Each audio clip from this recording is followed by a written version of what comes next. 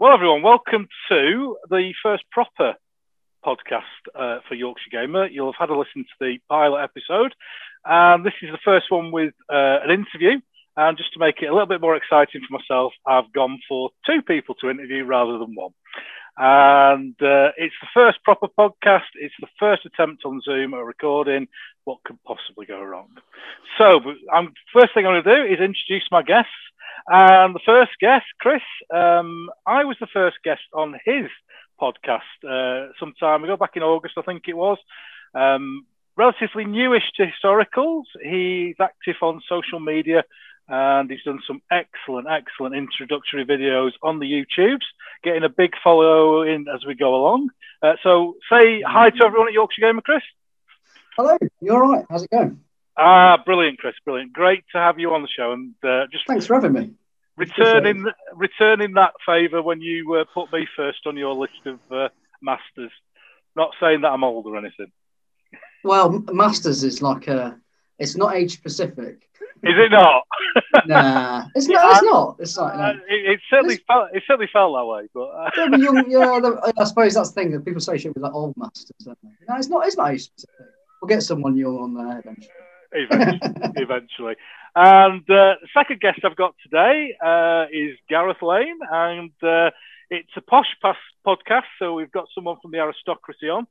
Gareth is better known as Lord Raglan on the social media and the War Games forums, and he is a prodigious painter and gamer with lots of big collections of gorgeous figures. So if you haven't checked out his social media, get on there and have a look. So welcome, Gareth. So in true Yorkshire style then, Ken, you buy gum, I'm pleased to be on you. Thank you for the invite. It's right grand to have you here, lad. Right grand. That's fantastic. Have you done any podcasts before, Gareth? No, first one, Ken. First one. Oh, well, I'm pleased that you agreed to come on because you've got quite a big presence on the social media and on the Twitters. So it's nice to have you on board. My wife gave me a warning. She said, behave. Whatever you do, just behave. Well, for those of you who do follow Gareth, you'll already know, but it can get a bit of it can be a bit carry-on wargaming sometimes on the Twitters with the odd risky reference. Should we call it that way?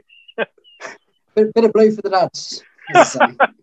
But it's certainly a good laugh on the Twitters and a great guy to follow. So just so while we're on the Twitters, what's your handle on there, Chris?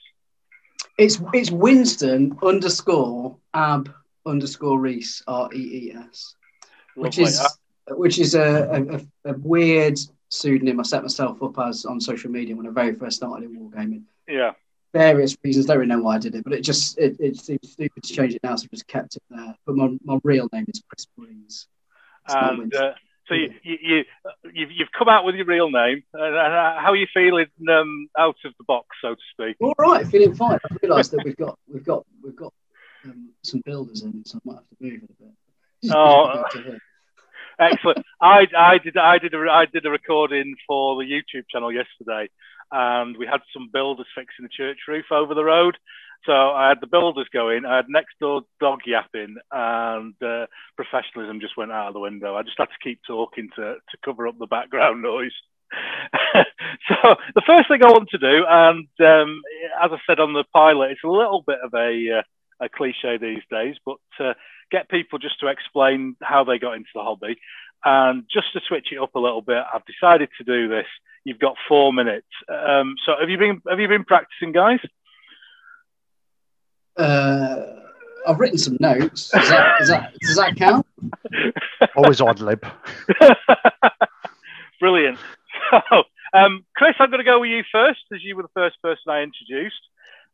So I'm just going to say, Chris, when you're ready, get going. And then I've got a little timer here, and it will tick down to 4 minutes, just over 4 minutes, because I pressed the wrong button when I recorded the sound clip earlier on. So, Chris, when you're ready, mate, 4 minutes, starting from now. Okay, so wargaming wise, lots of people, well, a few people know me on social media for the account at Winston _ab_ Rees, which is where I sort of post pictures of all the bits and pieces I do across Twitter, Instagram, places like that. But my real name is Chris Breeze. I'm a 38-year-old dad of 2 kids from Nottinghamshire who I suppose in some ways came into wargaming completely cold about 3.5 years ago. It'll be 4 years this August. And my story, I suppose, is in some ways it starts as a kid, because when I was about 12, a small group of us in the sort of mid to early 90s at high school, secondary school, did Warhammer for about 9 months, a grand total of about 9 months.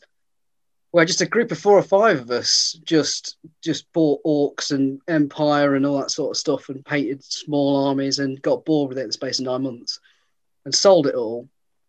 So there was a kind of, I suppose, a little seed there, albeit a small one. So I was familiar with that world. And then I completely walked away from it, really, at that point as a 13-year-old, I suppose it would have been.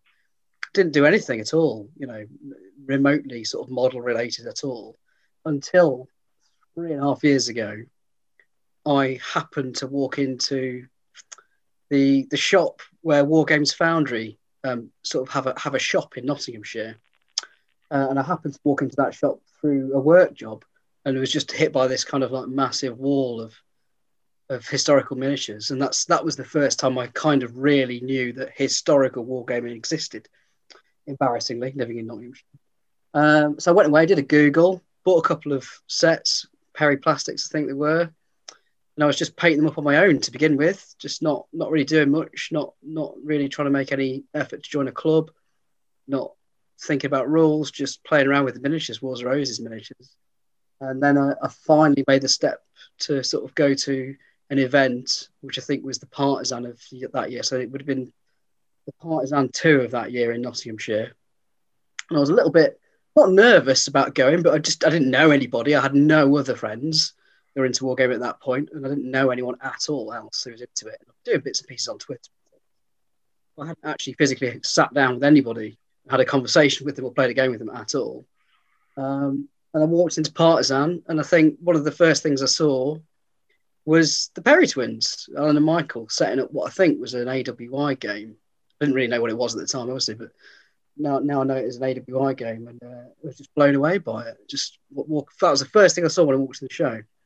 And then I sort of started walking around, talking to people, saw all the different games going on, and then it was all kind of laid out for me there, like the full range of stuff that you could get and how far you could take it if you wanted to.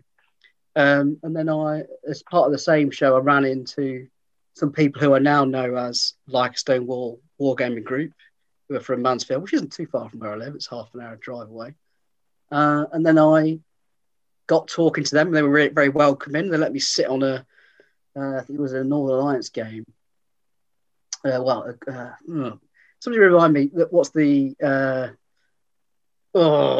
sort of 18th century war that's Scandinavian based.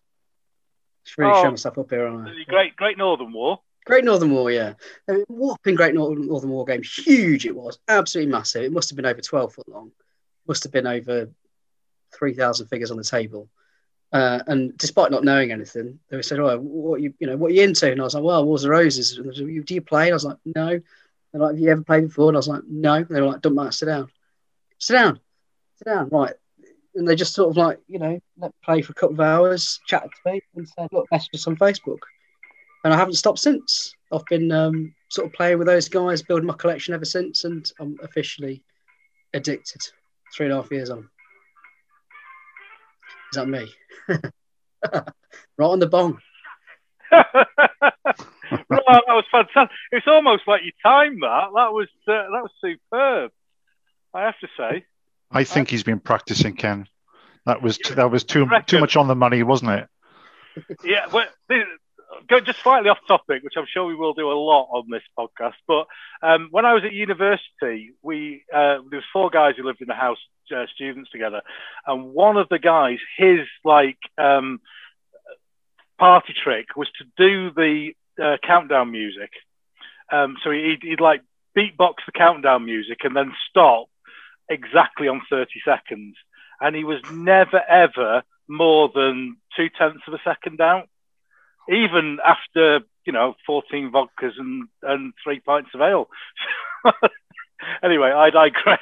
thank you very much for that, Chris. That was much appreciated, mate. You're welcome. And I'm sure we'll cover some of those bits we've talked about during the course of the rest of the podcast. So, Gareth, have you been practicing, mate? No, I haven't. So don't expect us anything like Chris. I'm going to bumble my way through this. Brilliant, mate. I'll give you a wave when you've got about a minute left. I should confess that I'll probably talk about this later, but as part of my job, it's really important that I understand how long 3 or 4 minutes is. That's good. That's good. And that I hit timings. We'll talk about that later. Yeah, we game with a guy who's a draftsman, and his ability to accurately guess distance. I'm not saying guess. He knows distances. He's like a laser rangefinder with his eyes. Yeah. And when you That's get how long something is. Yeah, it can be annoying. So anyway, are you ready to go, mate? Yeah, let's rock, mate. Okay, in your own time, starting now. Okay, so I guess like Chris, my entry into wargaming was a little bit later on in life. I certainly wasn't interested in any of this stuff when I was in school. I come from a town in West Wales called Carmarthen, and in Carmarthen, to be a geek wasn't a good thing back in those days. In fact, if you walked into a pub and you said that you were a student, that was fighting talk. So anyway, I joined the military.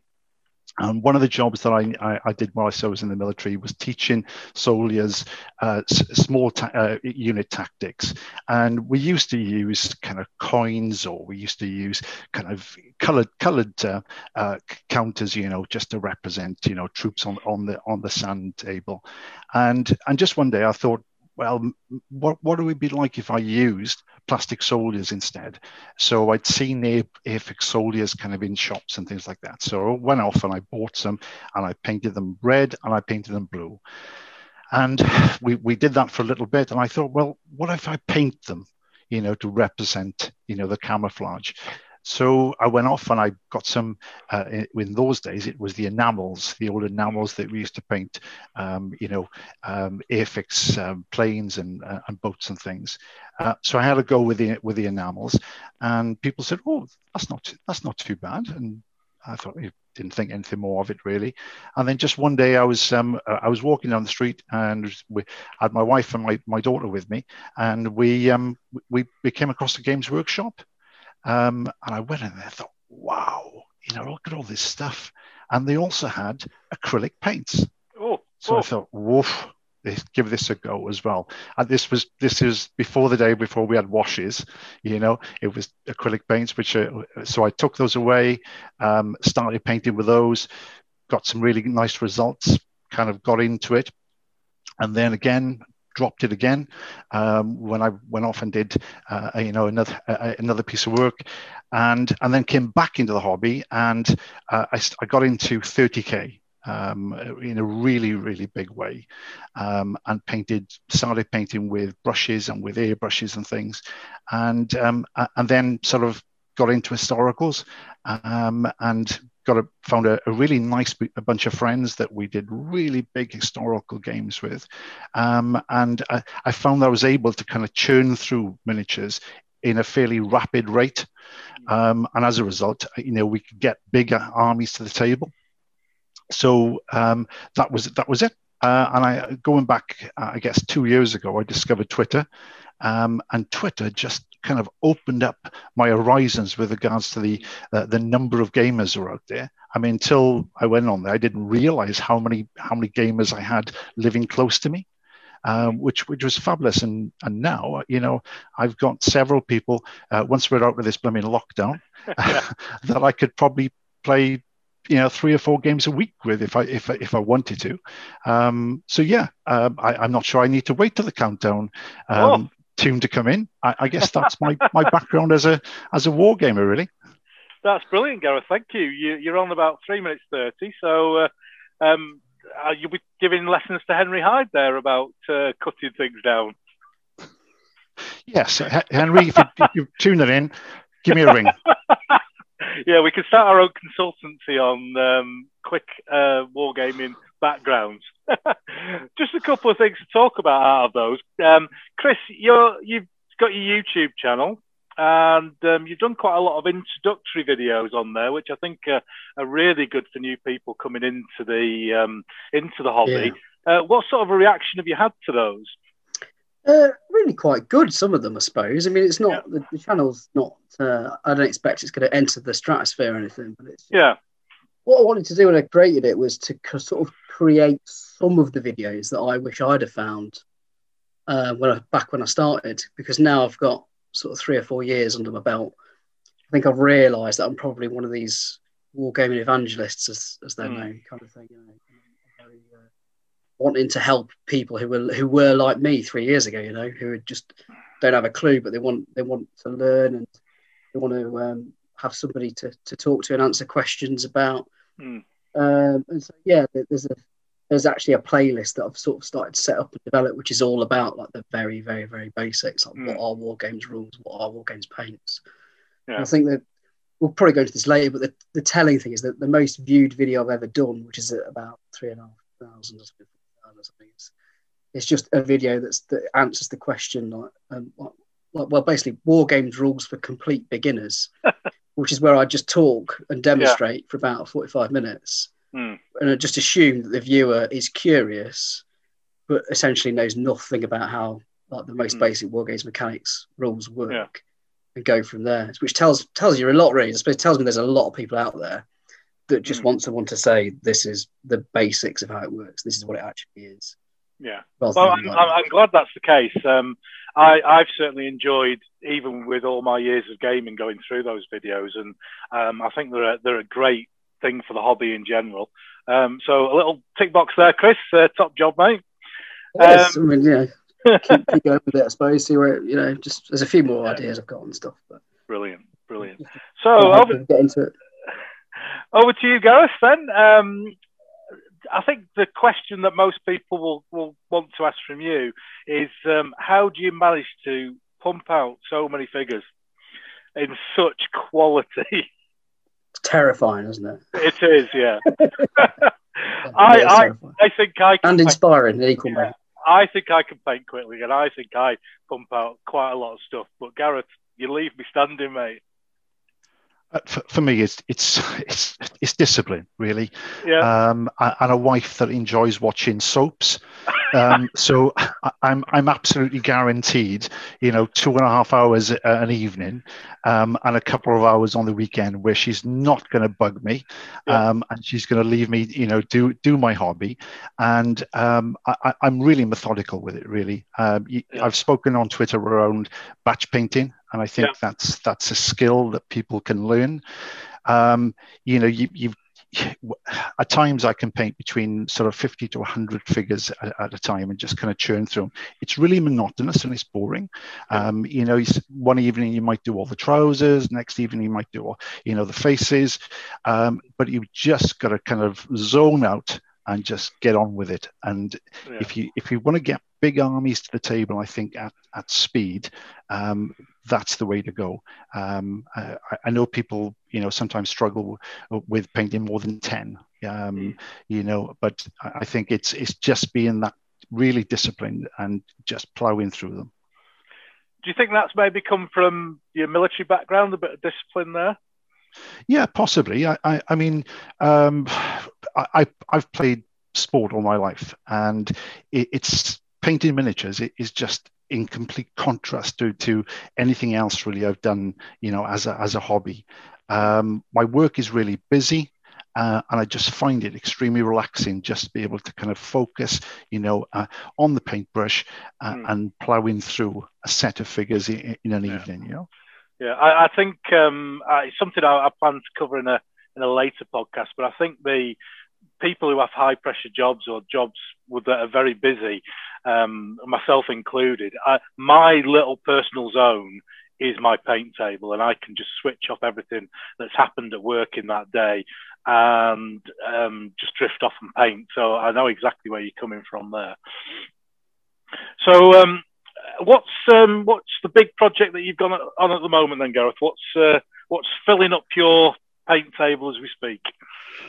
So it's going to be the Italian Wars, thanks to you, and to Stephen as well, old wargamer there from Australia. It's a period that's really interesting me. We've also got the War of the Roses going on at the moment, but which I know we'll talk about later. But I've got a couple of other projects that I just need to finish off: Japanese for the Pacific, and the Germans for World War One. But once these are out of the way, it is literally Italian Wars now for the rest of the year, I guess. Brilliant. And you didn't mention in your little 4 minutes, just roughly what sort of age are you, Gareth? I am 55 this year. So mid-50s, so similar age to myself then. So Chris is the little baby here today. Yeah, and that's where I guess I said that I was kind of late. That the geek gene was latent with me certainly, but I've still managed to get 25 years in. Brilliant. It kicked in around 30, I guess, for me. Yeah. So Chris, then, what are you working on at the moment? What's your big project? Well, I'm doing one side, really, I suppose, or the bulk of one side anyway, for our Wars of Roses project that we've got coming up in May. Brilliant. So Wars of Roses is probably what I'm doing, to be honest. 9 nights uptown painting. Brilliant. So I'm in the last, because this is probably a good thing that I did this. But when I started 3 years ago, I decided I was going to pick one main thing. And I'd have other distractions, have other little side projects, but I decided I'd pick one thing. What I wanted was a big Wars of Roses collection that you could divide into 2 armies, totaling about 1,000 figures, 500 a side. And by May, I will probably complete that. I'll be done and dusted, sort of thing. So I suppose it's the end of a 3.5 year project. I'm in the last 6 months of a 3.5 year project where I've gone down other little alleyways doing bits and pieces of a little bit of World War II, and I've got a Saxon army that's kind of like a side distraction. I've done some bits of terrain and stuff, but the thing that's dominated the last 3.5 years really for me has been Wars of Roses. So yeah. No worries. Well, thanks very much, guys. We're just going to move on to the next section.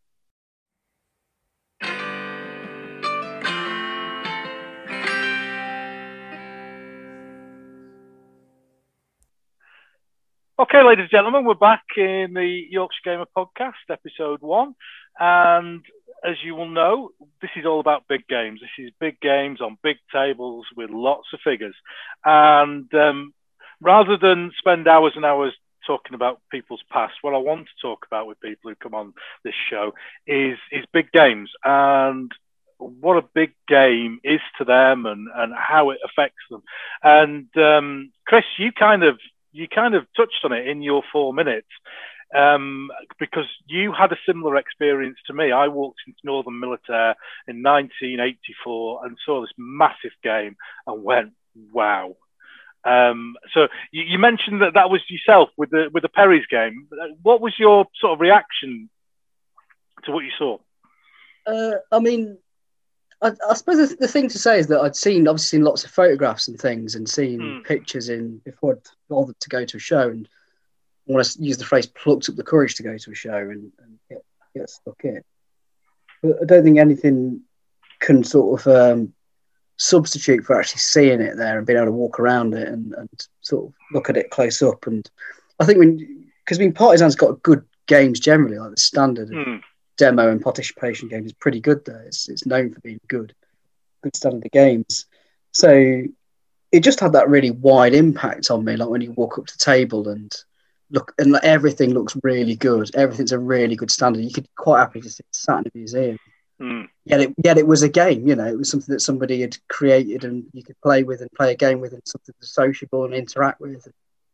I just thought it was amazing, really. I think it reminds me of when you go to the Royal Armouries in Leeds. If anybody's ever been there, which is a fantastic museum in Leeds of arms and armour, basically. And in there, there's an exhibition, a whopping great diorama of the Battle of Agincourt, which is part done by the Perrys. It's all their figures, and that's got 4,000 models in it, I think, something like that. 4,000 models in it, and it's got that sort of wow factor. It's a similar sort of thing. I don't think when you go to a place like that, and those kinds of games and that kind of level, even if you're not particularly interested in the hobby or the period in the first place, you can't help but at least go, look at that, and walk over to it.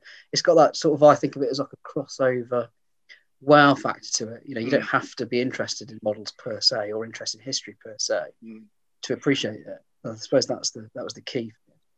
I suppose just a shout out, Ken, to David Marshall, who made that diorama for the Paris. I mean, he's just a brilliant terrain maker, isn't he? I'm very privileged to have some of his pieces, and I visited him at home several times. He's just a really nice guy as well. But what an awesome terrain maker! Yeah. And that's often the difference, isn't it, with a big game? In that lots of figures on a green cloth with cardboard hills, and it isn't spectacular, is it? But when you've got guys like that, it makes a huge difference, doesn't it? I think that's the point Gareth makes, actually, because it's the figures. The figures are a massive part of that diorama, but the terrain sort of makes it as well, because it's such a miniature world. It's like the detail and stuff like that.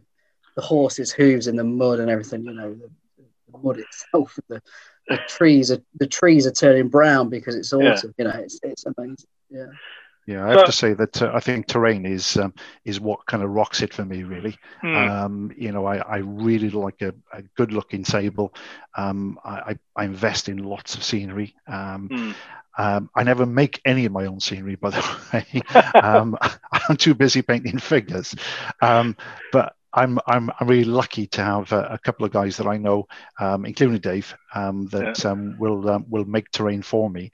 And for me, part of the big game experience, I guess, is coming in and just looking at the table and going, "Wow, doesn't that look awesome?"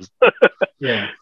So in your background, in your 4 minutes, Gareth, you kind of had a little bit of a different route into the hobby to many people.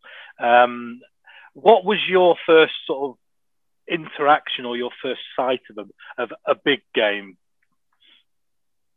Gosh, I think this was Go and Salute. I going back a few years. Do you know Snapdragon Studios? They used to sell resin scenery. A chap called Kerry. In fact, it was where I met Adrian Deacon actually for the first time. I used to sell figures and work alongside Kerry. So Kerry would have 12 foot worth of stand at shows, and maybe I'd have 6 foot tacked down at the end. And he would sell resin scenery and I would sell painted figures. And I guess it was just going along with Kerry and seeing these fabulous demonstration games that were taking part all across the country. Those are the ones that really got me fixed into this hobby. And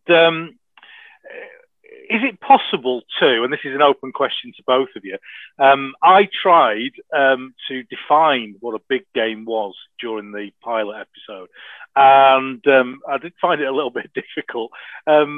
What to you are the essential ingredients of a big game?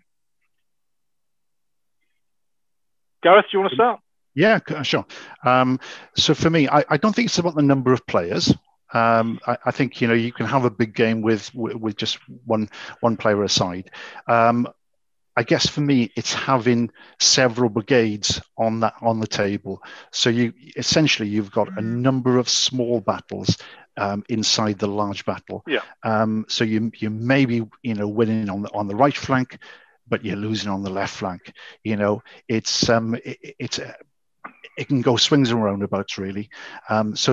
I think that's what kind of sets a big game for me, is that you have several defined units fighting independently. Yeah. Chris, are you in agreement with that? I broadly agree with that. I think possibly because of the era which I've come into it, Ken, what I think of as a big game is probably a bit different to what you think of. Yeah. So, I mean, I think of a big game, not a very big game, but I think a big game is like 400 models a side, maybe 300 models a side. Yeah. Doesn't have to be on a 12 by 6. Yeah. So I think that's a big game, and like a 12 by 6 with 2,000 models or 1,000 models is probably a very big game, and something that's 24 foot by 8 is a massive game to me. Do you know what I mean? But big game in inverted commas to me starts at about 300 figures a side, actually 300-400 figures a side. Would you say that was down to what you've been exposed to during your time in the hobby? Because probably. I think that big games, the big games that I remember going into the Northern Militaire, those games are very, very rare now. So you would go to a show and you would see 10, 12 massive games, and then there was the room with the competition players in that I talked about, which is probably going to get me into trouble on social media somewhere, because they'll gang up with the pitchforks and come after me. Do you think that might have some effect on what your experience of a big game is? Probably, yeah. I think I found it fascinating to discover, actually, that to discover wargaming relatively cold, and to have lived in Nottinghamshire for sort of 15 years without realising the scale of the hobby, the breadth of the hobby. Yeah, it was a surprise to me, I suppose, and I'll go into that later. But that was a surprise to me. And then also, you know, I recognised what you were talking about in the pilot about Northern Militaire and the size of the games, just how they used to be in the 90s. I think it's kind of like last time you saw. There's people who I knock about with at like Stone Wall in Mansfield. They talk about that era. Yeah, and they would put on games of that size. They show me photographs from kind of mid-90s where they have got like knocking on the door of 24-foot long tables with whopping great sort of legions of figures and sort of like 8 players a side and probably, you know, thousands upon thousands of figures on the table. I find it interesting that that's largely extinct. Not extinct, but it's very uncommon now. Yeah, at a show, isn't it? Yeah. A show, definitely. It's still out there, and some upcoming guests on the podcast with holiday centres, War Games holiday centres, still have those things. I just feel that, and the main reason why I decided to do this podcast was just to try and bring back the love for the bigger game, and just let people know that sort of stuff is out there. So would you, I kind of said it had to be bigger than a 6x4. Is that something that you would say, Chris, is right or wrong? To me, it's more, I know you can only fit so many figures on a 6x4. But for me, it's kind of like, it is like number of figures. Yeah. Is because I think once you get, because my concern, right, is that once you get past 6x4, you're getting past the kind of space where somebody could physically game at home. Yeah. For many people. Not everybody, but for a lot of people. Once you get, I mean, some people can't do a 6x4. Yeah. But there are lots of people like that. But then there are more people that can do a 6x4. And then once you get past 6x4, you get into the point where a very, very large number of people can't fit that in. So you kind of you don't stop those people from doing big games, but you make it much more difficult. You know, it's the number of figures, I suppose. You can get quite a lot of 6x4. Yeah. And back to you, Gareth. Do you think that that figure scale makes a difference for a big game? No, I don't think so. I think you can play big games in whatever scale takes your fancy, really. I made the decision many years ago to stick with 28mm for everything. Because I like scenery so much, I would dread to think having to collect scenery in various scales. So when you've got one scale, you can often use pieces across several periods, can't you? Which I think is really helpful. Going back to the size of the table, I did hear what you said in the opening episode. And when you were talking about 8-foot wide tables, I was cringing because I actually reduced the size of my table from 6 foot wide to 5 foot wide because I was having back pain. So, I have to say, my list of things to talk about, medical issues due to big games, was not one of them. I have not got that on my list, so well done for bringing that in. Can I just say that I'm only 5'5", right? So you make a 6 foot wide table for me. You're going to be moving my figures for me, I'm afraid. Right? We don't worry, Chris. We've got a little hoist that we can sort of. Yes, yeah. Yellow pages. Yeah. Get him a stool. But I do think the larger the table you've got, it does encourage you to play those big games. I mean, in Shell HQ, we can go as big as 14 foot long by 5 foot, and of course, once you've got the table, you think, well, I need to fill it with some figures then, you know. So it does kind of drive you on to get figures done. Yeah, we the 8 foot table that I spoke about in the pilot episode was our Battle of Jutland, and that was 24 foot by 8. And we did manage to get close to the table in the middle, but because the fleets are separated by a reasonable distance, the stuff that you were moving was within reasonable reach. And I think going back to what you said initially, Gareth, about the multiple player thing, I was playing the German battle cruisers, which, if anyone's got any knowledge of the battle, they're right at the front of the German line. I had absolutely no idea what was going on at the other end of the table, which is very much like a divisional commander or a brigade commander in a large battle would be. They would be concentrating on their area and not seeing what's going on all the way down the other end of the table. They just wouldn't have a clue, and I quite enjoyed that feeling very much. So what, Chris, have you been involved in any big games? What's the biggest game you've kind of played in? I mean, I can't claim responsibility for really organising it, but I suppose as part of the people who turned up and played it and videoed it for the club. But the last big thing I suppose that Like a Stone Wall did was a fantastic Peleliu game, World War II game, at Partizan 2019.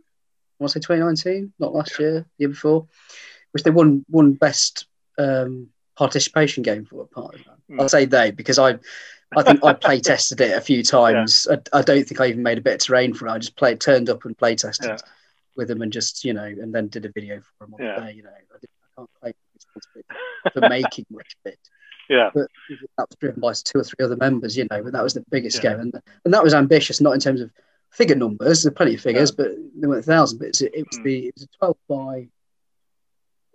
by 6, and it had a sand table towards the airfield at the back, and then it had a strip of jungle, and it had the coastal line, and it had the gun emplacement to the left hand side. So it was, in terms of terrain, it was hugely ambitious, and it looked fantastic. It's a site, that scale of terrain, it was amazing. Yeah. And how long was that game over? What sort of a time period did you play? Was it a day or 2 days? Or it's just on for the duration of the show, and I think we did 2 playthroughs of it. I think in the end. So you've not had the full in weekend Friday through till Saturday afternoon. Not yet. With beer. Right, we're going to sort that out for you. No. We are going to sort that out for you, mate, and we are going to have a proper big game weekend, mate, and we'll make. I've never actually done that. Frustratingly, right. One of our group members, Togs, was doing a whopping great 19th century South American game, which he'd actually got to the point where he'd rented a church hall out in Derbyshire for. Yeah, we're getting there now. I think it was L-shaped as well. And I was down as one of the players. Again, wasn't going to paint anything, or it was Togs driving it, but we said, I'm going to need people to turn up and play and help people who want to join in if they want to turn up. And I was down to do that. I think I was going to do the Saturday with him, and I was going to do a video and everything, because I'm like the group video guy. Yeah. So I was down to do that, and obviously the pandemic killed it, unfortunately. Yeah. That was a shame. Gareth, have you had that weekend experience? Not a full weekend, no. We've played full days. Yeah. Never played a demonstration game at a show or a club. Yeah. In fact, locally we don't have a club that focuses in on historicals. There is a club, I say probably about 12 miles away, but they are nearly all predominantly Games Workshop gamers. Yeah. So I went once and never went back. For me, my experiences of really big games are playing in people's houses or people coming to my house to play. Having the luxury of having quite a large shed in the garden, it's easy to kind of set up games and things and play over a couple of weeks. Or when I've gone to other people's, I've probably got 4 guys really that are into big battle games that will set things up and get people around to play. So that's my experience really is playing in people's houses, but not the extent that you've played, Ken. I have to say a weekend of gaming, sounds a killer on the back and knees. Yeah, the War Games Holiday Centre that used to be near Scarborough, that was originally run by Peter Gilder, and then Jerry Elliott had it, and it's now, I'm not 100% sure where they are located now, but they're going to come on a podcast later on in the series, and we're going to talk about the weekend games. But people would drive up on a Friday night. They would come into the War Games room, they would have a briefing, look at the table, sort out their orders, and then they go down the pub.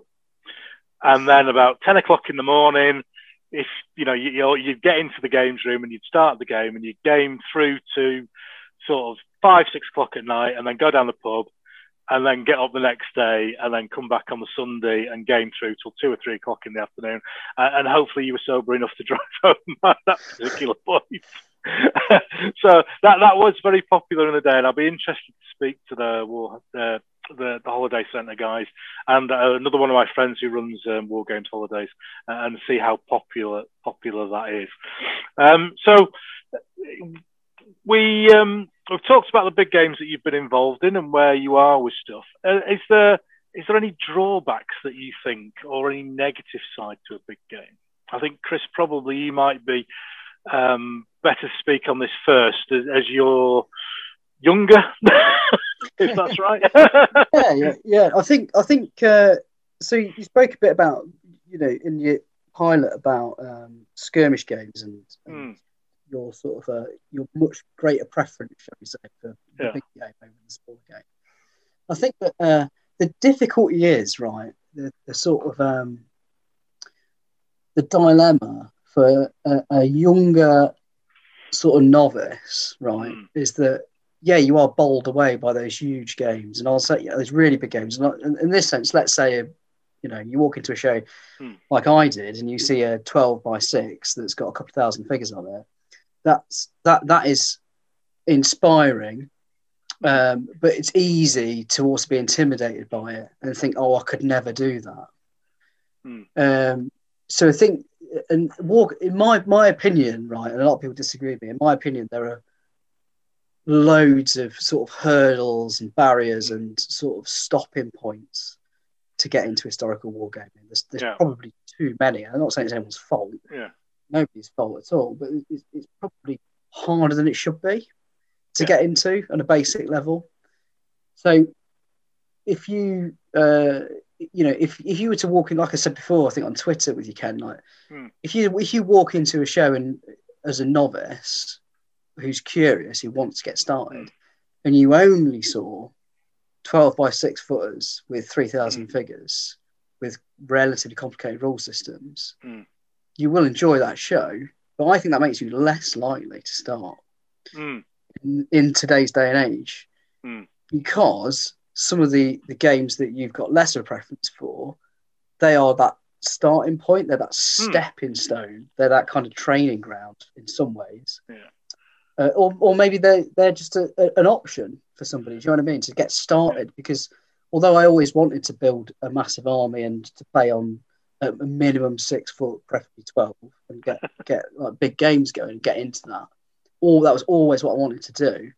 In my first year, I set myself a simple goal. I bought a copy of Lion Rampant, which is a skirmish game, which you can play with 60, 80 figures aside.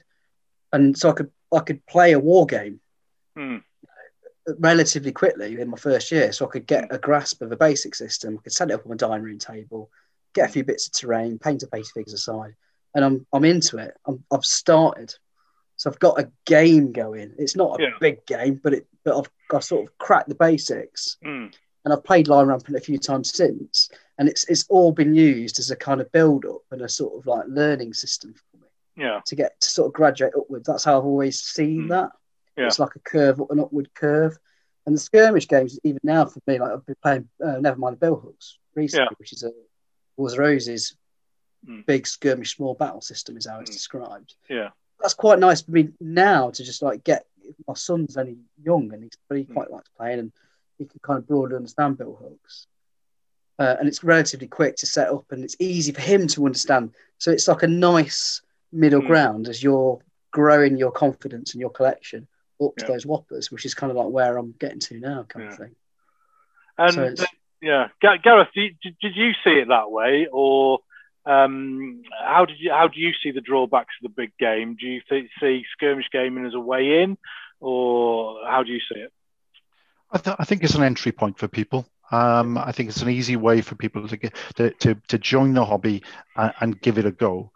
And I think that they're very much based on cost. If you put a big game on, it's going to cost you a few bob in figures. Okay, now that we've got a fairly wide selection of plastics, I guess that's been offset a little bit, but it's still pricey, isn't it? You buy a box of Perry's, they're War of the Roses, let's say, archers. I mean, that gives you what, a unit and a bit, really. So you still need several of those to play a big game. So space obviously is a concern for people, as Chris has already touched on. For a lot of guys, being able to achieve a 6 foot by 4 is a challenge. To play your big games, do you need to rent a hall? Do you need to go to a club, etc.? I mean, that's a difficulty. Scenery we've talked about already. If you're going to make that big table look pretty, you need lots of nice scenery to do that. Again, that's further cost, more work.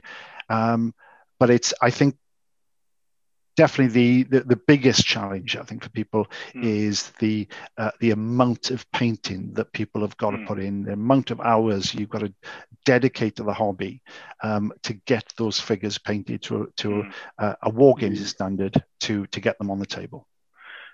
And just going on from that, then the attitude, or the way the podcasts have come across that I've listened to have been very much that people don't want to do that anymore. That they don't want to take that step from that initial skirmish game into the larger games. As I mentioned, if I've got a game that's got 60 figures, I'm going to paint that in 2 or 3 weeks, and then I'm going to get bored with it because I'm not doing anything more with it. Do you think that encouragement is out there still for people to go big? Gareth? Probably less so at the moment in lockdown. I think the experience of going to shows and seeing these big games being put on by clubs was definitely a good motivating factor, I think, for some people. We're pretty limited now, aren't we, with regards to our wargaming experience. I've certainly played some virtual games, during lockdown, and that's been fun. But they've always been small skirmish games. I can't imagine doing a virtual game for 7 or 8 hours. With one person moving the figures, while the rest of us are kind of, dictate being the generals over the mic. I think, that's a challenge, definitely. And Chris, what about you on that point? Do you think that it's not, the bigger game is not being pushed at the moment as much as it was? There certainly, to me, doesn't seem to be much stuff coming out for bigger games. It's all skirmish Kickstarters and like Baron's War and all these sorts of games, and Lion Rampant. They're all 50, 60 figures. Yeah, well, I was thinking about this today. I was thinking, like, who was the last person or company to really push big games? And I think the ones that spring out to my mind anyway, with things like Black Powder and Hail Caesar, which are going back 10 years now. I think it is. Yeah. And that was a real. When you look back at that, I mean, it happened before I was into the hobby, but looking at it now, sort of in the rearview mirror a little bit, that was Hail Caesar is a system for big games. So they were the last people to really, let's design a system for really big games and a series of miniatures based at really big games, and let's push it commercially. Yeah, I think that's a lot of this comes down to basic economics. I think for people who design rules or sell figures or are into games, it makes commercial sense to create smaller games that are easier to get into and then easy to play and get through, and then introduce other rules for different periods, and so you can sell more things that way. There's a bit of economics going on there. That you brought up a very important point, Chris, there, and one that I wanted to talk about. And to me, in my tiny little mind, I look at the amount of advertising, the amount of hype that comes into some of these games, and you'll see it's everywhere, and it's like, play this. Infamy. I love the Lardies, but their rule sets are a little bit too small for me. But I love what they do, and I love their mechanisms, and I think they're a fresh breeze of air for the hobby. But they spend a lot of time getting people into a game that is 60 figures. So why not get those people in? And you've spent your money on your advertising. Why not get them in and then get them to go big?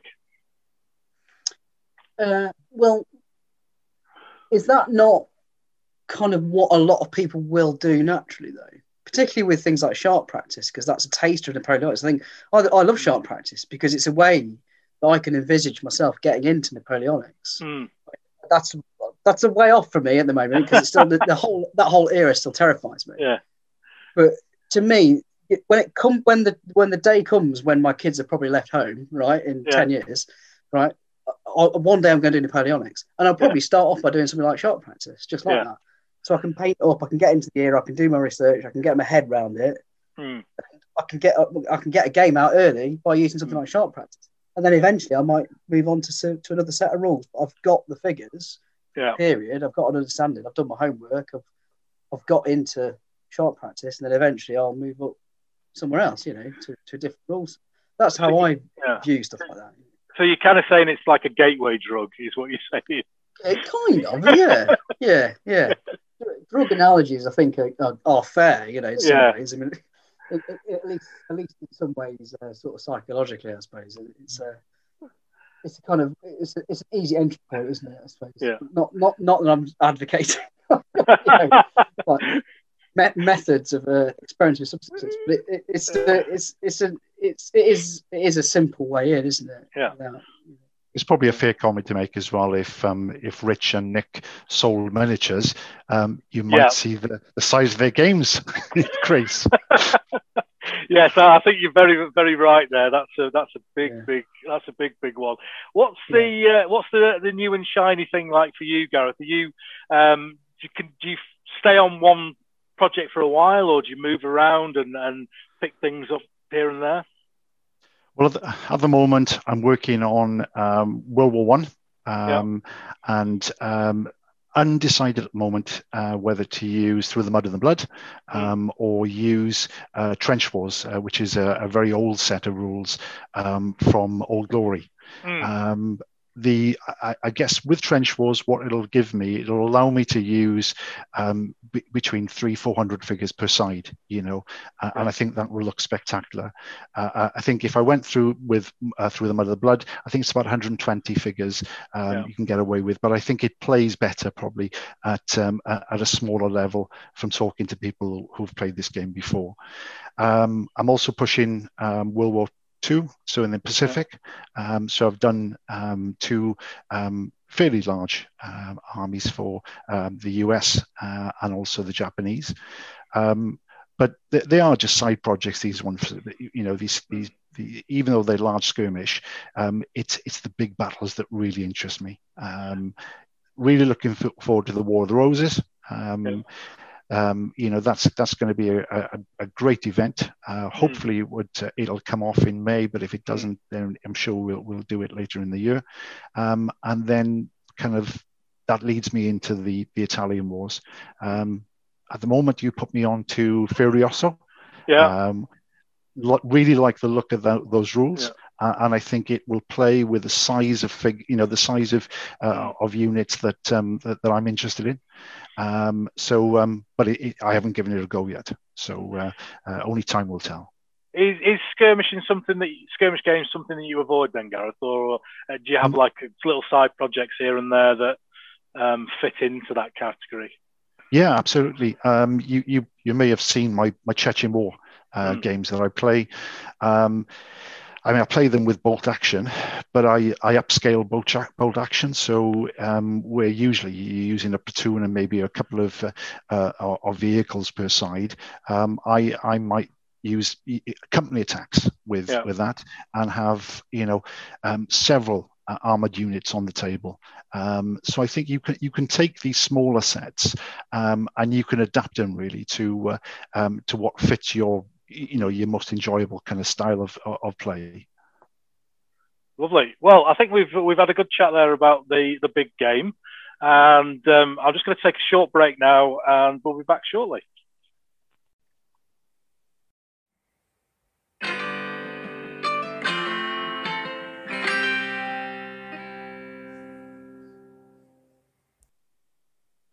Okay, welcome back to Yorkshire Gamer, and before we get on to the big topic of the World War of the Roses, we're just going to have a little test or a little quiz for our guests today, and it's 20 quick-fire questions, and we'll go through it with both our guests today, and it's based around what I think, and obviously with me being from Yorkshire, what I think is correct.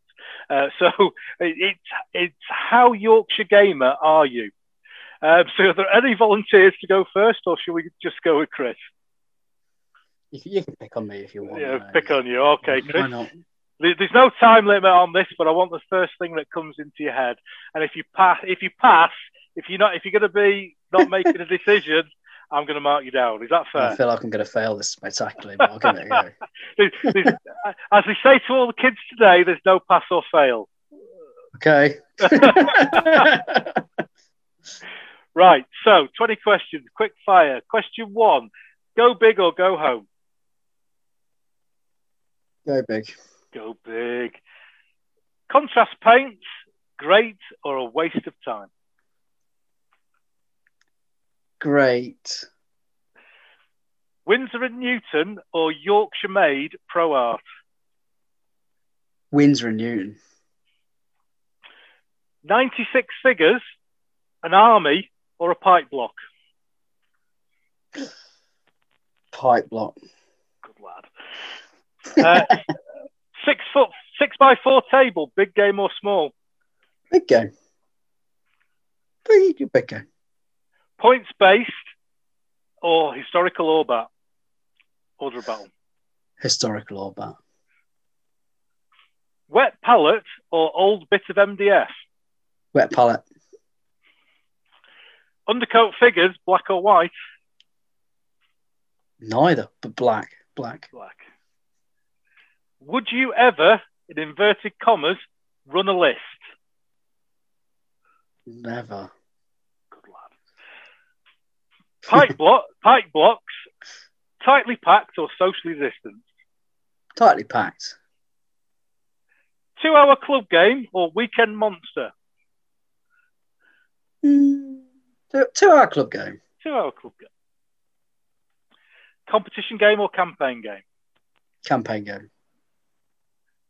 Round dice, allowed or banned? Banned. Banned, good lad. Would you pay 33 pence for a communist? Yes. I'll come back to that one. Seems value. Do you love a good table in a set of rules? Do I love a good table and a set of rules? Not in a set of rules. Do I love a good table? Oh, a table is that? Yeah, I like a table. I like a table. Yeah, good one. Yeah. 28 mil is king. Yes or no? Yes. Sorry, everybody. Sorry. Yes, it is. Unpainted miniatures allowed on the table. Yes or no? No. Don't matter how badly painted they are, but as long as somebody's made the effort. Yeah. Good lad. This one is definite pass or fail. Bradford City or Leeds United?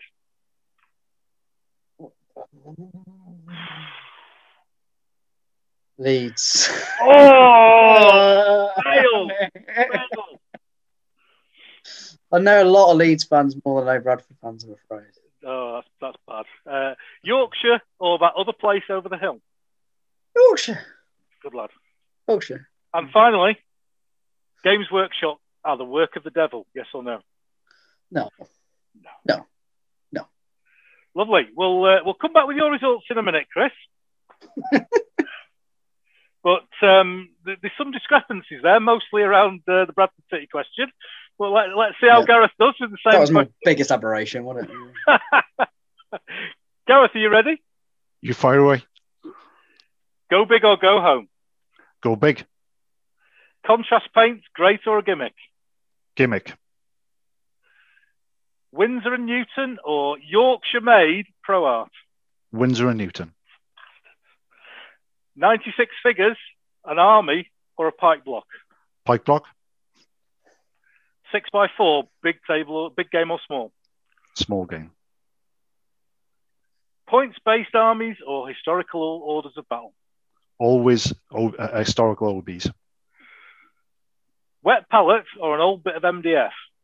Old bit of MDF. Good lad. Undercoat figures, black or white? Black. Would you ever run a list? No, never. Pike blocks, tightly packed or socially distant? As tight as a duck's bottom. Excellent. That's what we like to see. 2-hour club game or a weekend monster? In between. In between. Ooh, indecisive. Competition game or campaign game? Oh, campaign game. Round dice, allowed or banned? Banned. Excellent. We don't want those. Would you pay 33 pence for a communist? No. No. Good one. Love a good table in a set of rules. Love a good table, yes. Excellent. 28 mil is king. Oh, absolutely. Yeah. Do they do figures in other scales? I'm not sure. I think we might cause an eruption with that statement, Gareth, but well done. Unpainted miniatures allowed on the table, yes or no? Never. The important question, Bradford City or Leeds United? As neither of them are in Wales, I'm going to so... The Bradford City which is closest to Wales? Just draw a line. Yorkshire or the other place over the hill? Lancastrians. Oh, dear. And the final question, GW, are they the work of the devil? No, I don't think they are. Excellent. Right, well, I'll come back shortly with the results of that, and we'll see how you've got on.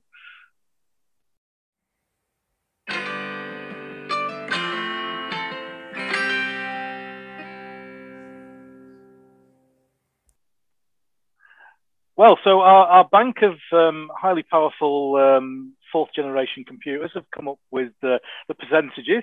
And Chris, unsurprising after the Leeds United result and the wet pallet, which we're not going to agree on ever. No, never. You are 60% Yorkshire gamer, which I think is not too bad. Not too bad. It could be worse, couldn't it? I thought I'd absolutely embarrass myself. You thought you bombed it there. Did you think? Yeah, I did. Yeah. No worries. And today's winner, 75% Yorkshire gamer, Gareth. So well done, Gareth. It's always nice having a bit of Yorkshire in you. Exactly. We'll draw a line under that straight away. So, you know what I mean? This is what you meant. Yeah, exactly. So I hope you enjoyed that little bit of controversy there. I think at least one of Gareth's comments about 28 mil will get us into trouble. My wet palette comment will get us into trouble, and we'll have people all over the internet having a go at us already. But I can take it. Chris, do you remember Palm Tree Man that we spoke about in our interview? I do remember Palm Tree Man. I remember him well. Yeah. Has he been back in touch? He hasn't been back in touch. Gareth, are you aware of this story?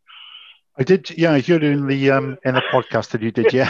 So, yeah, he hasn't been back in touch, but I'm the potential for us to generate a Palm Tree Man as a result of this conversation. It's just trebled. Yeah, I think we've increased fairly large there. So the main topic, or the topic that we were going to talk about today, is your World War of the Roses. And people hopefully will have seen something about it on certainly on Twitter. I've seen it, and Facebook as well. Is it on there?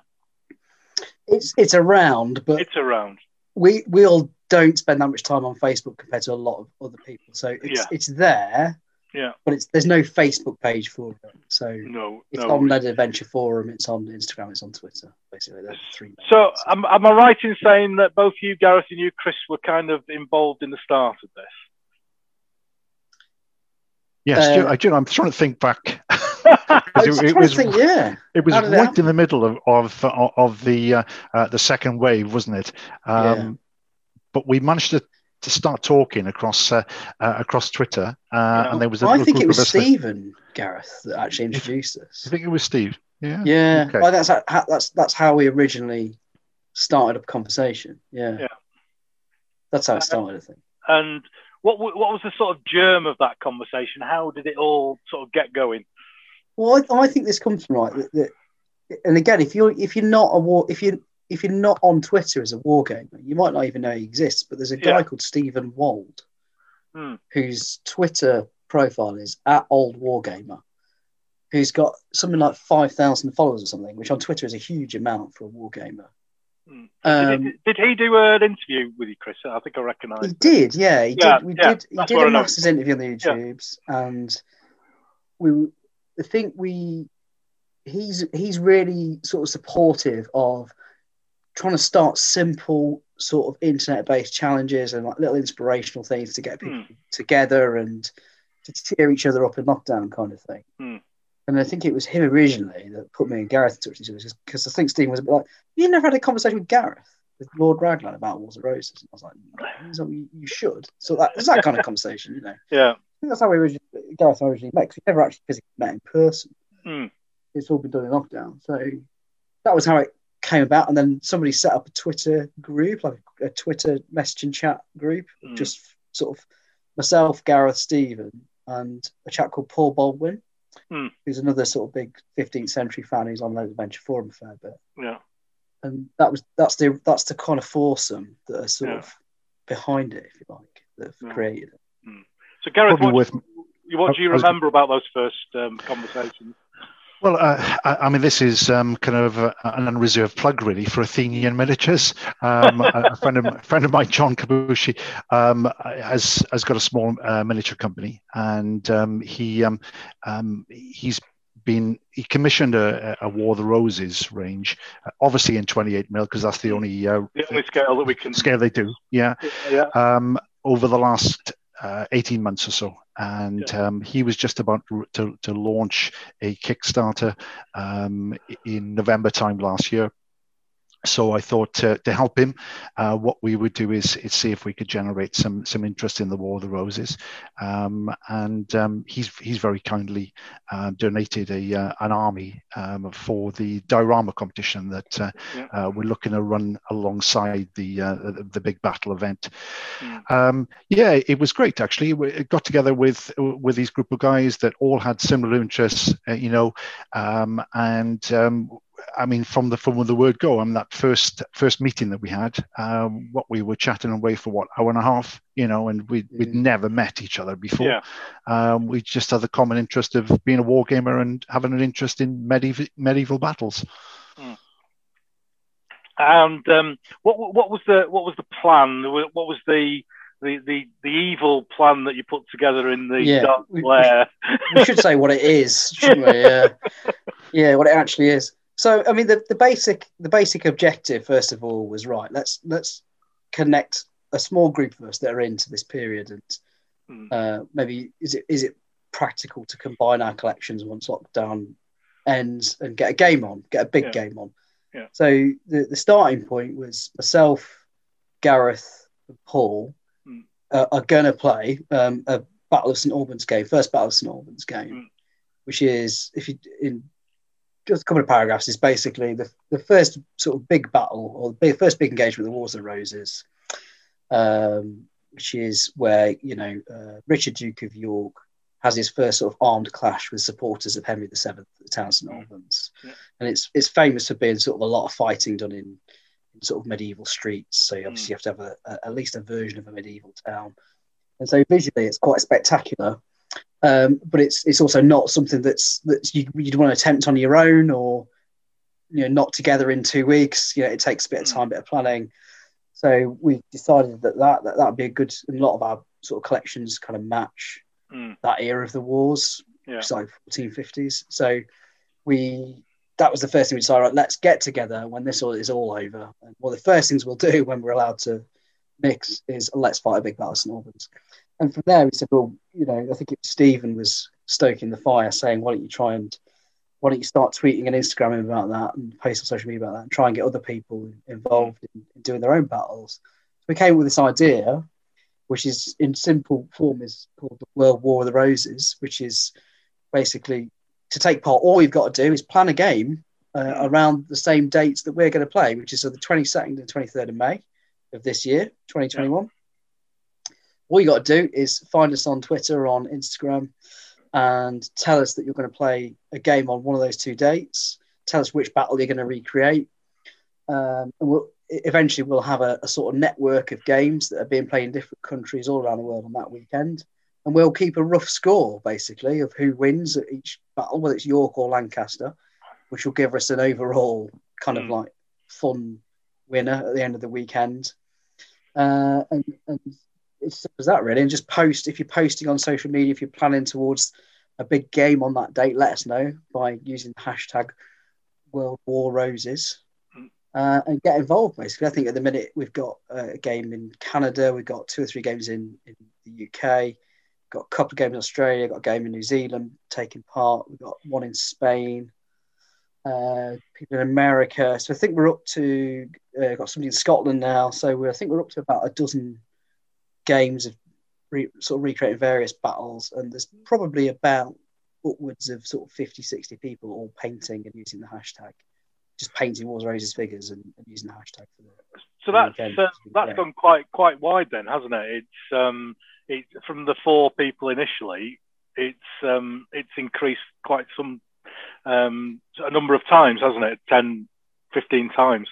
Yeah, I suppose so. Yeah, it's gone from a shed to many sheds around the world. Not thousands, but we wanted, the principle of it was, let's get somebody playing the same thing as us. Yeah, 1,000 miles away in a different country on the same weekend and having a laugh about it. I think Stephen has got a bit of a history, hasn't he, of these social media led kind of projects. And I remember him in that first conversation we had that you build it and people will come and people are absolutely gagging for these kind of things, and certainly this project kind of bore that out, because what we found was lots of people jumped on it in a really quick time. Within a matter of weeks, we had people posting, we're definitely going to do this battle, posting painted figures on Twitter. It really picked up pace at a rapid rate of knots. And just going back to the St Albans game, what sort of preparation has been done for that? I mean, my understanding is that it's on the edge of a town, and there's quite a lot of buildings involved. How are you going to recreate that? Gareth. It's going to be played in Gareth's shed. Yeah, when restrictions are. So it's largely going to be on Gareth's table. Right. So, Gareth, what are other people doing for your terrain then? No, it's worth saying. I think we got a good example. We had Eric the Shed, didn't we? That had run this game and did it really well. So it was a good template, I think, that we could use, for our own game. Yeah. It did, it was great. So I've got a couple of people at the moment who are working on the scenery for us. So I think to replicate the town isn't going to be too difficult. I know Chris has got some buildings as well that he's going to bring down. So I think we'll be able to just sort the town without. No issue really. Size wise, we'll probably stretch it out to 5 foot by 10 foot. So you'll have lots of space on the side of the main battle area, to move troops in, reserves, etc. So it'll be good. It's just a shame that I think that the date may be delayed due to the COVID crisis. Yeah, we should say that it's 22nd of February now, and we're expecting an announcement today. And obviously, we're waiting to the household mixing and crossing the borders is what we need to rely on, I suppose, when it's safe to do so. Yeah. I don't think you're going to be too far off with that May date. You might have to put it back a couple of months. And I think we'll be lucky, but we'll see how we go. I'm okay, because I've had my first job and I'm having my second job next week. So I'm safe.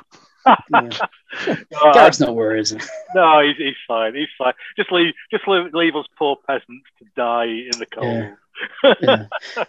Going back to the terrain, though, I think it's like people will know if I've ever looked into it or Googled it. It is quite a challenge, St Albans. It is, You've got to recreate not just a town, but you've got to recreate like a late 15th century town. And there aren't that many people doing ready-made late 15th century buildings out there. I mean, you get plenty of Dark Ages, like mid-medieval kind of thing.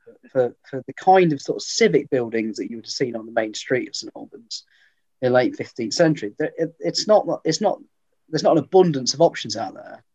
So thankfully, I've got a street's worth of stuff which is either I bought or made myself. Some of it I've handmade.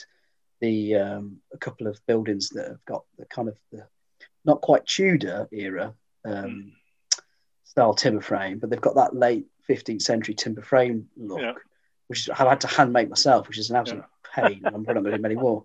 But then the other thing that people like often get stuck on is, well, not stuck on, or is ditch, in that at that time the town was surrounded by a ditch that was known as the Tunman Ditch. And it's like how you represent that, because no one really knows what that really looked like. There are sort of sections in St Albans now of earth banking which they think are probably the remnants of the Tunman Ditch, which probably went back to Roman times maybe. But you've got to try and find a way to recreate that. And it's literally a ditch barrier with, on the other side, there's probably a fence on the top of it.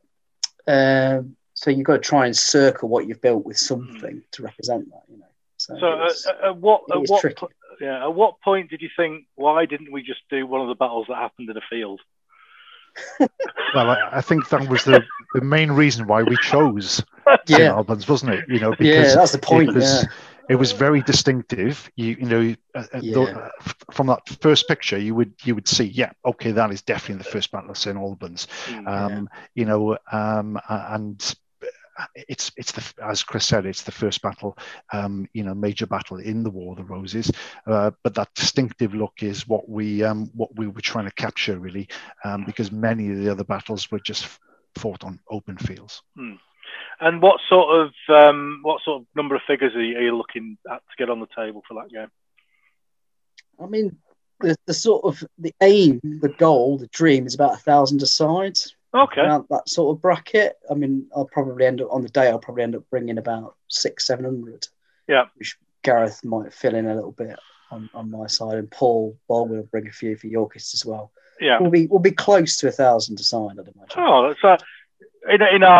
going back to our definition of a big game, then we're well into that territory then.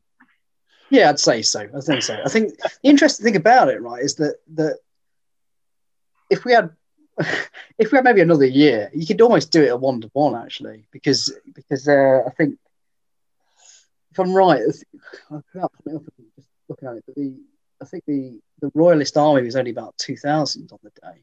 That sort of region-ish.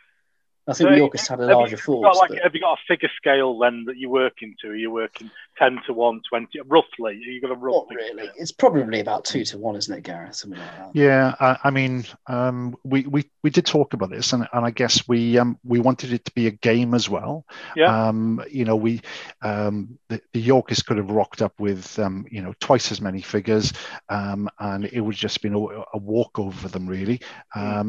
But we wanted it to be a game, so we just decided really, Chris, wasn't it, on this kind of approximately 1,000 figures per side. Yeah. So it's more of a challenge for both sides. And what have you decided on in terms of rules? Are you going to use a specific set or make something up, or how are you going to go down that rule, Dad? Again, we've had long conversations about this. We wanted the game to move along at a reasonable pace, and we wanted to be able to finish it within a day. So we're going to use Hail Caesar. So I've not played these for a while. So certainly before we set the game up, we're going to have to all get kind of used to the rules and play a bit of solo. From experience of using Black Powder and a little bit of Hail Caesar previously, I know that you can shift through a game in 6 to 8 hours, and that's probably about right, really, given the distance that people are going to have to travel to come to Abergavenny. So the Nevermind copy of it. I've played Hail Caesar. I have actually played it a few times in the past, and so I was familiar with it before lockdown, if you know what I mean. Yeah. Be rusty as well now. So the Nevermind the Billhooks rule set that you spoke about earlier on, is that outside the scope of that rule set then? I think so, because you can scale up billhooks. I mean, it's designed for roughly 100 models a side, roughly. Yeah. Billhooks is, and you can scale it up. And I've played with 200 models a side and just above that. But around that point is where you're really pushing it, because you can make your commanders a bit better and give them more actions. But you're really pushing the boundaries past that point. It so seems something like Hail Caesar is not complicated, and it's more geared towards larger games. Yeah, I mean, I've watched a Billhooks game on YouTube, and it did seem quite bloody. It seems to be very quick in terms of casualties. Or was it is actually, yeah. It's what I like about Billhooks is the maneuver phase is really quick and simple. So it's not. There's an initial phase in Billhooks which is just the movement of troops towards each other, and you don't worry about. You're not worried about cards. You're not worried about who goes. It's just right. You move a unit, I move a unit, which just brings both armies together really quickly. Yep. So there's not like an hour-long worth of sort of meandering around. Yeah. So you get into, and then as soon as you get into combat, there's rarely engagements that result in like no casualties. Yeah. So it is relatively quick and relatively bloody, I suppose. So what would the limiting factor be with that then to turn that into a big game? Is it the activation, or I'm just interested in how different sets of rules deal with the larger game? It's all the kind of structure of it, I suppose, is all based around commanders that then have actions around a set number of units that have to stay within their orbit, if you know what I mean. Yeah. And you can give them extra actions up to a point, but I think if you pushed it any further than I've pushed it already, you would get that system would fall apart a bit, I think. Yeah. With kind of siphoning people off into small. I think a lot of rule sets do that. Have you had any experience with Billhooks, Gareth, or is it a new set? No. I think we did consider them, Chris, wasn't it? But I think that single casualty removal thing was probably the big stop to transforming that into a larger game. I think that would have been quite challenging, given the size of figures that we're looking to get onto the table. It's certainly with the way it was released through the magazine as a free set of rules. It certainly perked interest in Wars of the Roses. Is that something you found as well in with your World War of the Roses? Is it becoming the new Italian Wars? Yeah, I think the timing's come together quite nicely, isn't it, Gareth? I suppose. I think we were. I think the timing of Bill Hooks probably was released before we started talking about this. Just before we started talking about it, and then John's Kickstarter, Gareth, came in just before Christmas, didn't it? Yeah, it was November time, wasn't it? November, yeah. So the timing of everything's come together really nicely. So Wars of the Roses, having undergone, in my opinion, I would say this, in my opinion, like before the past 12 months, it had undergone a bit of a quiet period where there were no real new miniatures since the Perrys had brought out the plastics, and there were no sort of specific Wars of the Roses rule systems really kicking around that come new onto the market. And then you've got all of that's just happened. So somebody's brought out a successful set of rules specifically for the period, and somebody's done a whopping great Kickstarter that got funded in 3 weeks or whatever. To fund our new series. So it's quite nicely timed. So you've spoke about these other people around the world who are involved. Are they putting on different games, or are they doing St. Albans as well? They can do whatever they like. Basically, they can. They could make up a game really. It wouldn't mind. Do you know? Have you had any contact with them and know what they're doing? Yes, the most interesting stuff about it is from people who aren't native English speakers in Spain, because my Spanish is decidedly secondary school Spanish.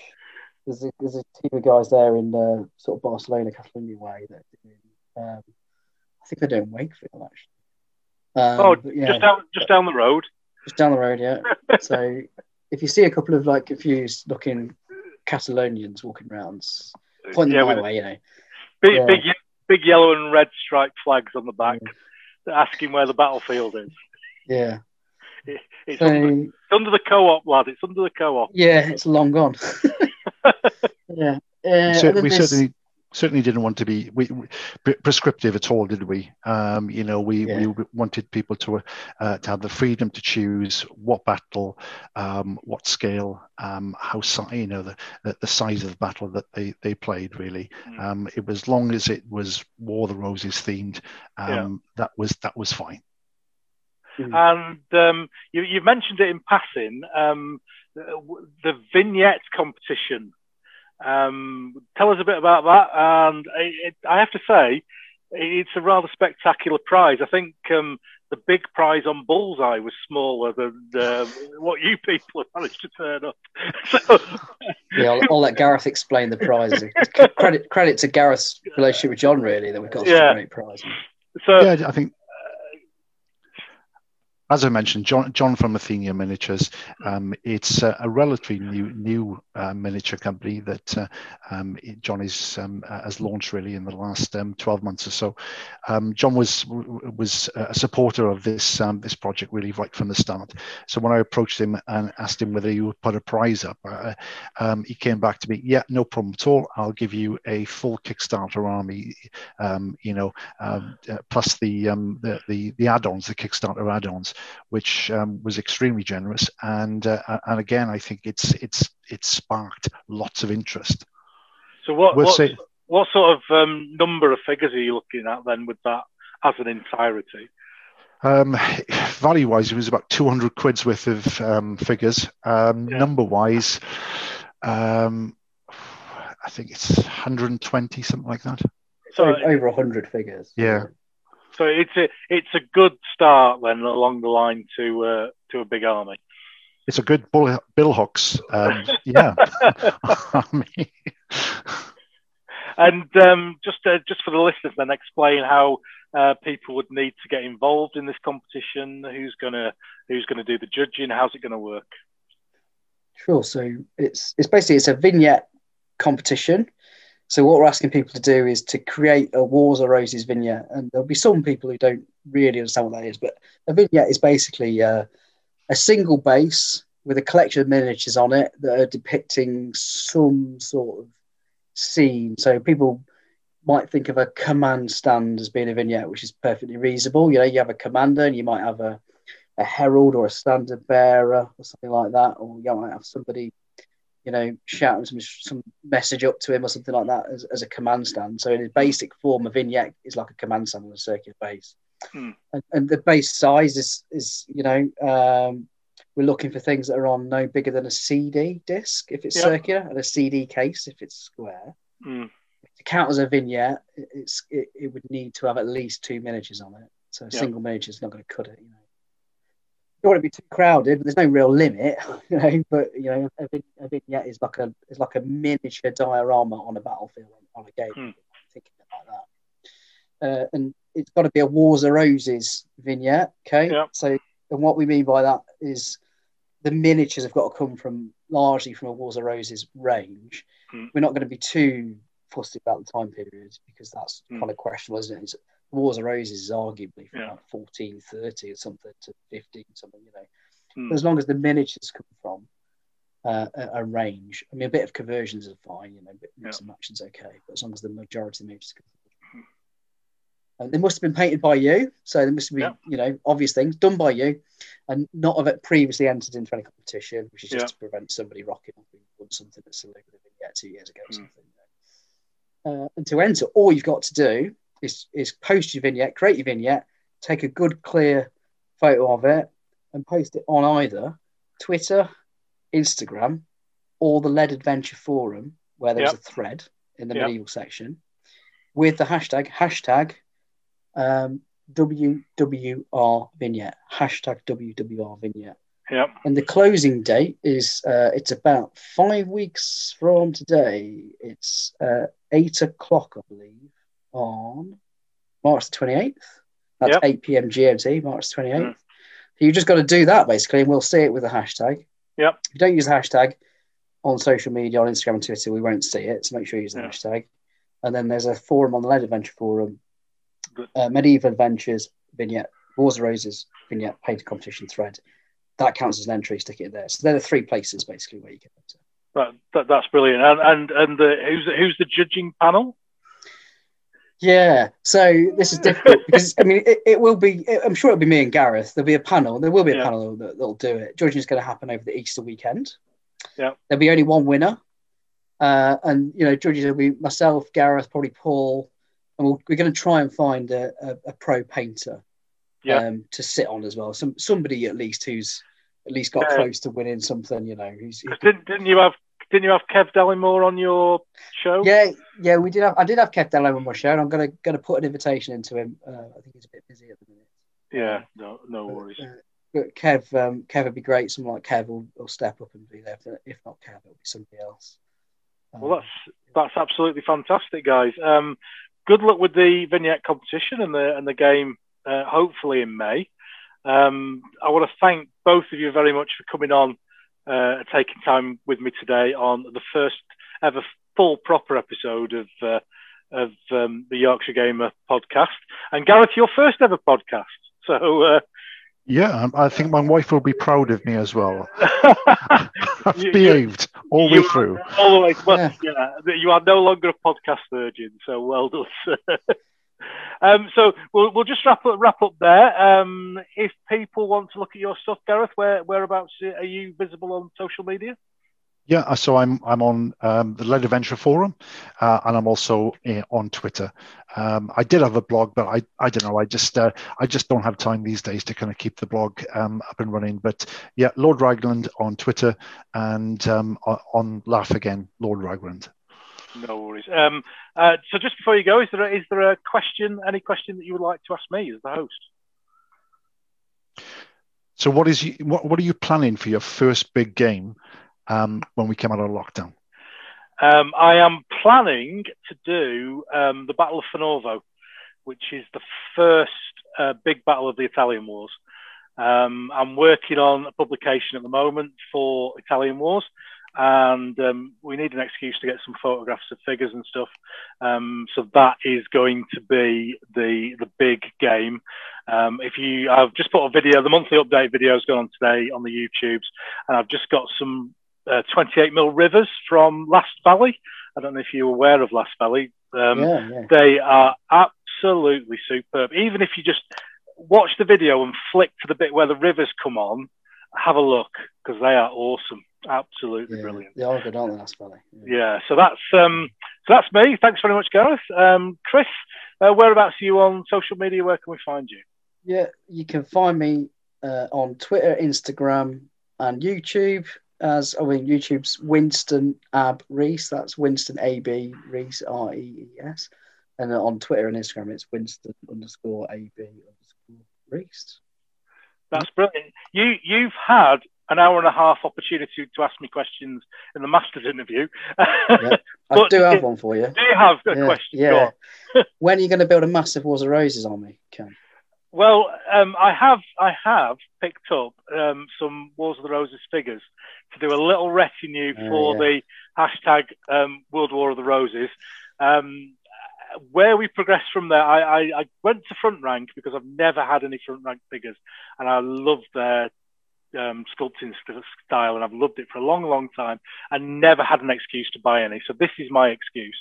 So I've bought like a small retinue, a unit of men-at-arms, unit of archers, unit of billmen, and that will be my little contribution. Whether I game with it or not, I don't know, but that will be my little contribution to the World that'd be great. Roses. Yeah. So thanks very much for that, guys. Thank you very much to everyone out there in podcast land or YouTube land, wherever you are. Thanks for listening, and we'll be back in a couple of weeks' time with another guest. We're going to be talking to Richard Harris. Richard is an old friend of mine from Yorkshire. Unfortunately, he's a Leeds United fan, so he's going to fail the quiz. But he runs a company called Legendary War Games, who run Big Battle War Game Holidays. So it's going to be great to talk to him. So thanks again for listening, and we'll see you soon.